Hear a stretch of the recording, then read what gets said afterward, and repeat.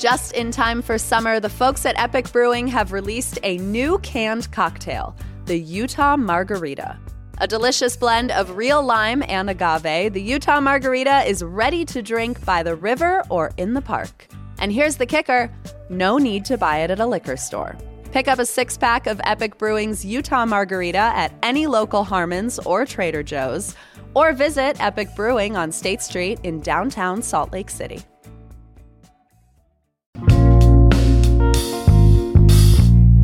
It's Emily Means filling in for Ali Vallarta, and here's what Salt Lake's talking about. Salt Lake City is getting its very first food truck park. It'll be on 300 West in the Ballpark neighborhood, and for food truck fans, this park is a long time coming. But it's just one of many changes on the horizon for 3rd West. It's Tuesday, September 12th, and this is CityCast Salt Lake.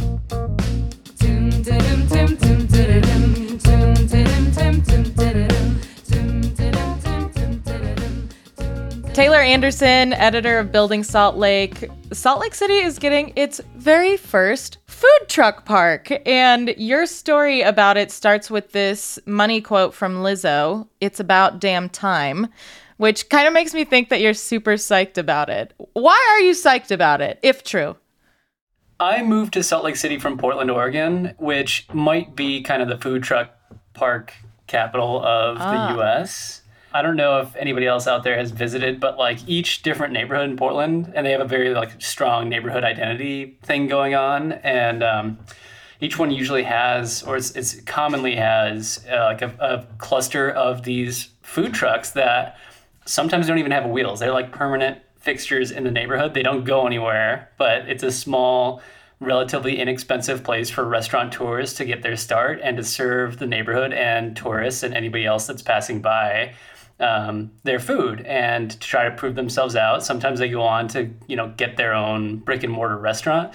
But for the time that they are at these food truck parks, or pods as they're sometimes called, they're giving visitors the many different options in one spot. And so like, you want pizza tonight? Good. There's a pizza food truck. You want, Thai the next night? Good. There's pizza or Thai. You want tacos? Boom. You got pizza, Thai, or tacos. And you get the variety where if you go with a group of friends, you can there's something for everyone. You can go to your respective trucks and then come back with your food, and you each have been made happy for that night. So, just based on experiences in cities like Portland and Austin, Texas has a pretty good, food truck scene as well. Yeah. When the news broke that we're finally getting one of these in Salt Lake City, I was stoked and still am. Okay, so what? You just want Salt Lake to be more like Portland? Is that it? Is that what it's about? That draws ire of a lot of people, comparing any city to anywhere, really. I don't think, actually, the Trib had a story, or the New York Times had a story where somebody compared Salt Lake City to Austin. And, it's good to borrow good ideas from other cities and bring them back. I think that's what makes cities really cool, and they're not stagnant places. So, yeah, in this way, I would love it if Salt Lake City was more like Portland, in that we will have at least one, hopefully thriving food truck park. Yeah. Yeah, well, variety is the spice of life, so you sold it to me that way, I guess. Okay, so this food truck park, Block Party 300, is going to be on 3rd West in the Ballpark neighborhood. You kind of set up what these look like generally, but can you paint us a picture of what this particular food truck park will be like? So based on descriptions from the owner, Danny Chang, it sounds like he's not going to be super rigid in what this layout is going to be like, but basically there's indoor and outdoor full-time seating. So when the weather's nice, you can go outside. You can pick from your different food trucks that you want to eat from for that given meal. And then, go sit inside or sit outside. It's fronting 300 West in the southwest portion of the Lowe's parking lot. It's in the parking lot? So it's in a building that was owned by Granados. And I guess the Granados family recently sold it to Lowe's and still leases the space from Lowe's. So the new food truck park is a collaboration between ComCom Kitchen, which is a commissary where chefs can come like prep their food before going out and selling them wherever they might sell them. This is like another extension of ComCom, but in a new like brand and new form. If you go down to Lowe's, you will see food trucks already lining that area of the parking lot, and we'll see how Danny and the team end up like orienting the food trucks, whether they actually have to relocate after the end of the night or if they're going to kind of like semi-permanently be fronting 300 West. But that's where people will be eating either inside or outside or both once this is open. Inside or outside or both? How do you have an inside option at a food truck park? Like, doesn't that just become a food hall or like a cafeteria or something like that? There's a lot of similarities, and the coolest similarity is that, like, again, it's really hard for if Emily, if you were a baker and you wanted to like open up your first spot, like you're not going to go sign a 5-year lease and just hope that people really like your baked goods.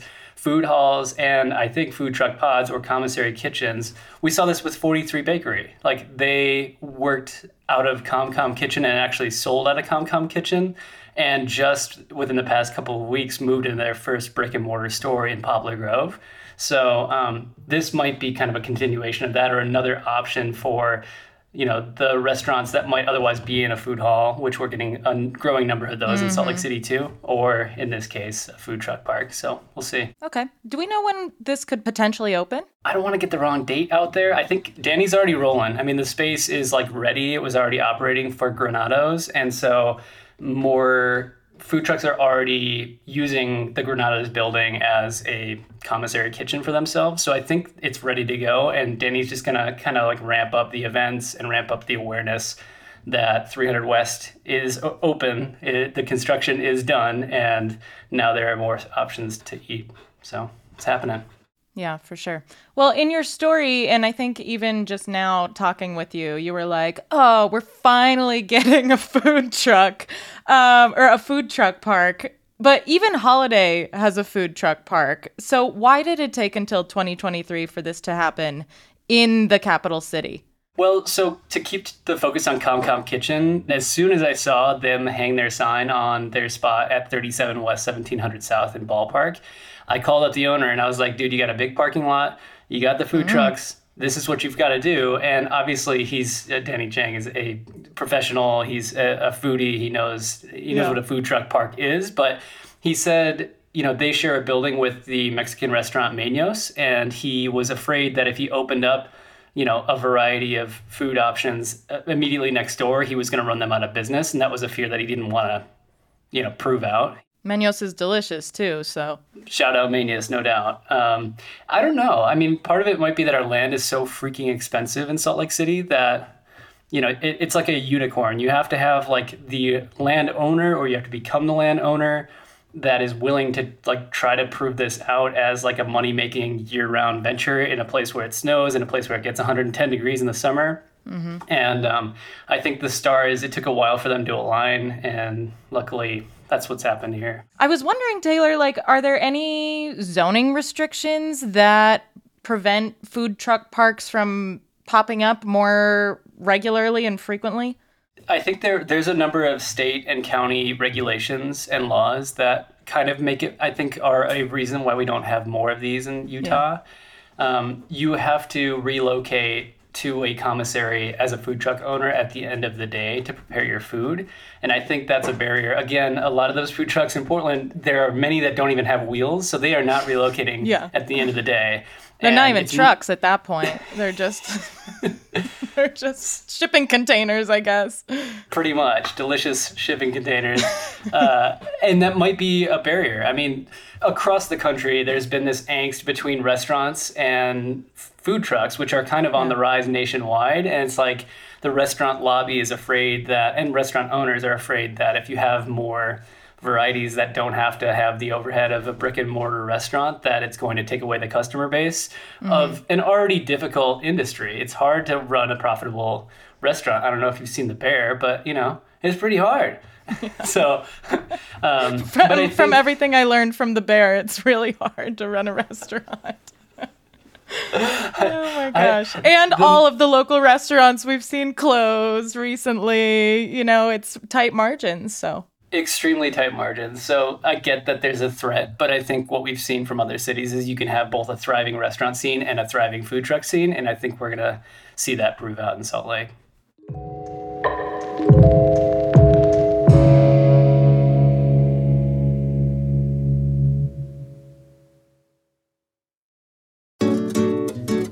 The Living Traditions Festival is back in downtown Salt Lake City, May 17th through 19th, and this is when I come alive.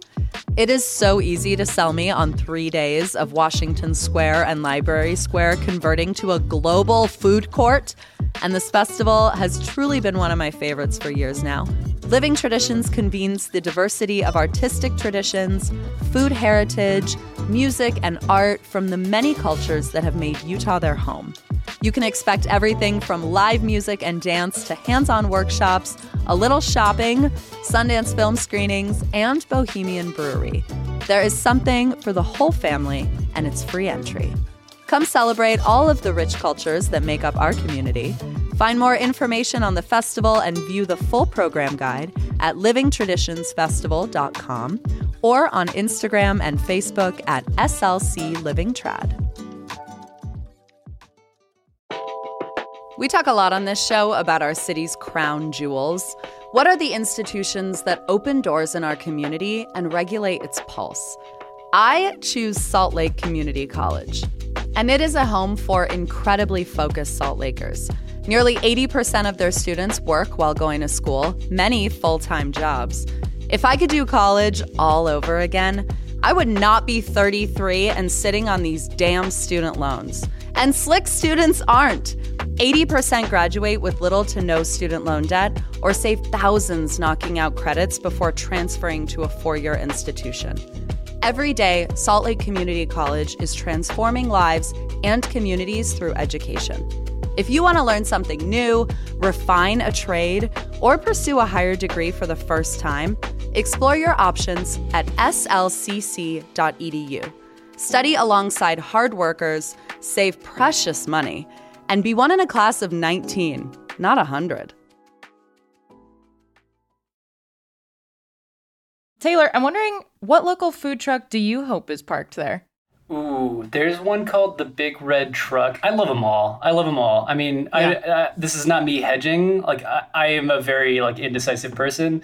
When there's a truck parked outside of Fisher, I go outside and get whatever the truck is. So honestly, just whoever shows up, I'm going to be jacked.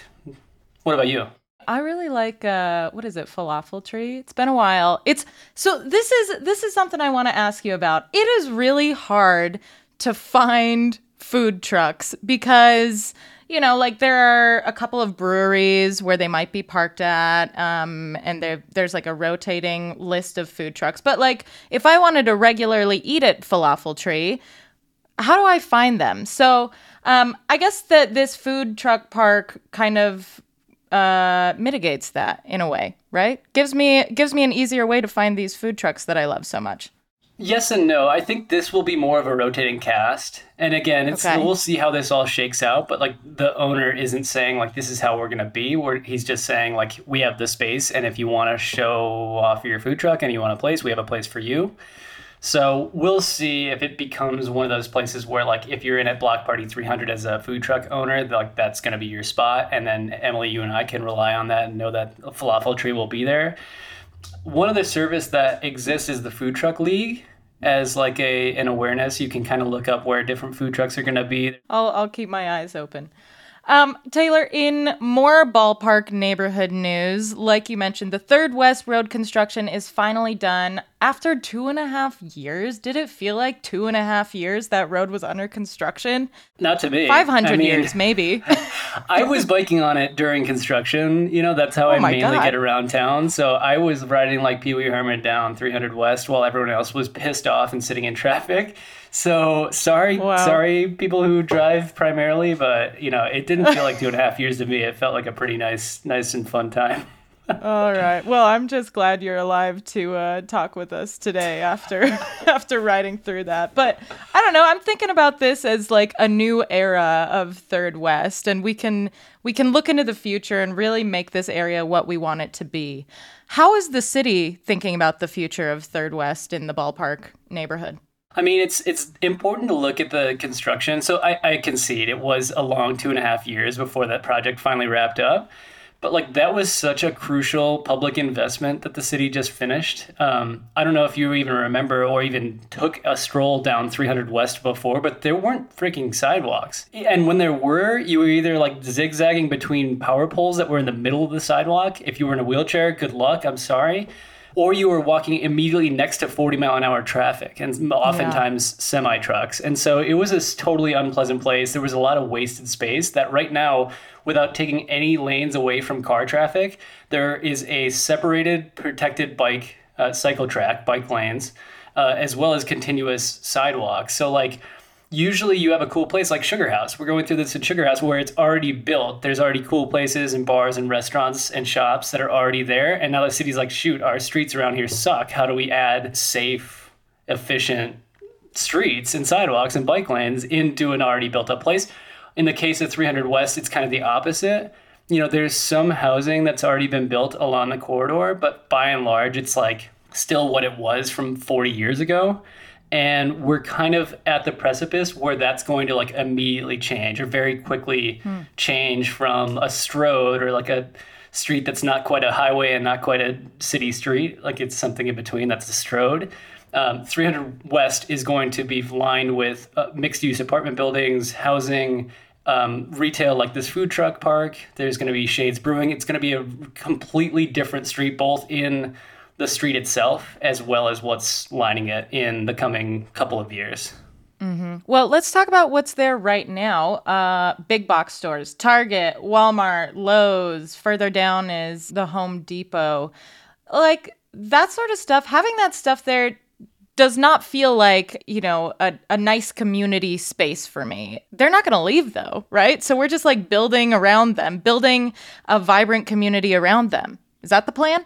I think so, and it'll be interesting how it comes together. Basically, we're going to see the construction of thousands of new housing units. Among those are in like old warehouses that are going to be knocked down and then turned into new housing that is immediately adjacent to Target. So take Paxton Apartments or Paxton 365. That's where Paxton dead ends into I-15.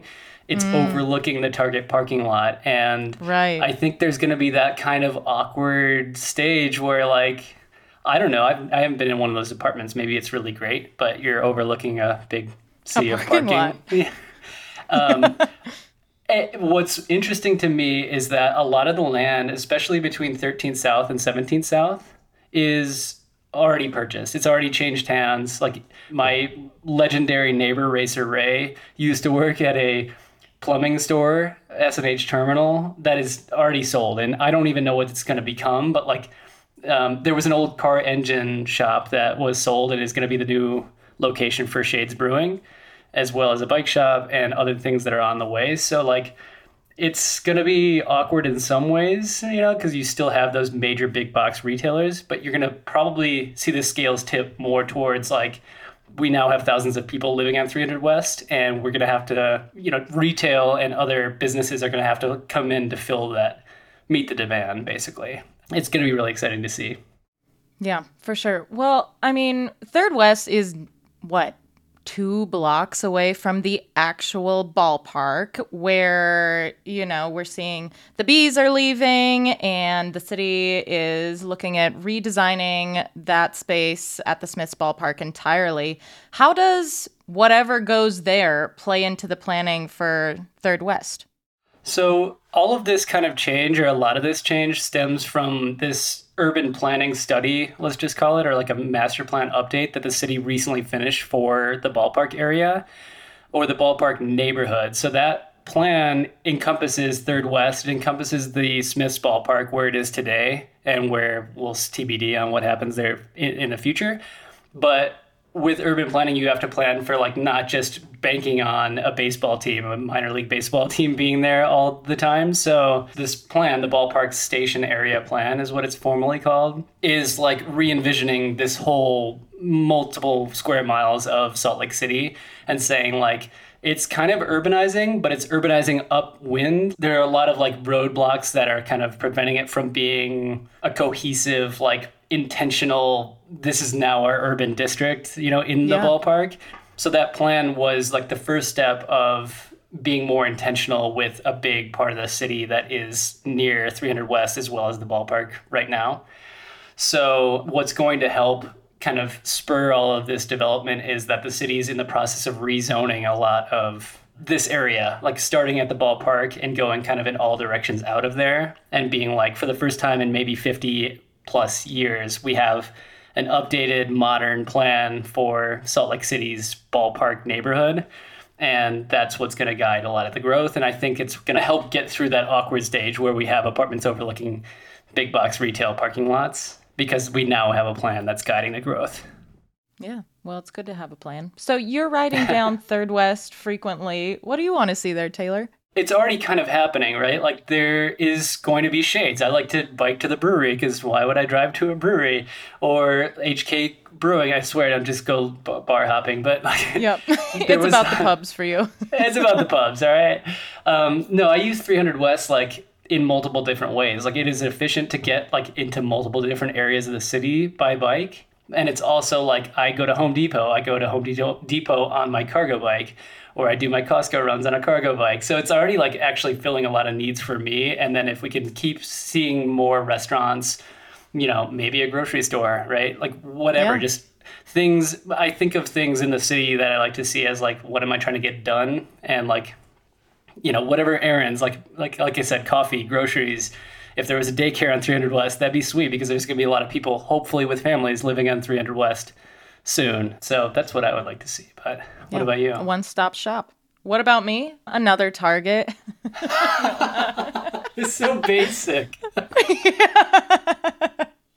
Well, you see, Target is my gym. It's my museum. Let's see. What do I want to see? I don't know. I mean, anything is an improvement. Like, I don't find myself often going to Third West for anything other than Target, sadly. And one time that axe throwing place next to Target. But, you know, I'd love to spend more time down there if there's some coffee shops or things for me to do there. Like a reason for me to go there besides running errands. So I'm down for whatever. Yeah, maybe like a About Time pub or something. Maybe not. I don't know that we need another one of those. So anyway. All right. Building Salt Lake editor Taylor Anderson, thank you so much for your reporting and for sharing it with us. Thanks for having me on. I love CityCast. Speaking of the future of the ballpark neighborhood, Salt Lake City just launched the community visioning phase of Ballpark Next. That's the plan to decide what happens with the soon-to-be vacant Smith's Ballpark. There's a survey open through the rest of September to help shape the guiding principles for this development. I'll link the website in the show notes for you if you want to take that survey. That's all for us today on CityCast Salt Lake. Thank you for listening. We'll be back tomorrow morning with more from around this city. Bye.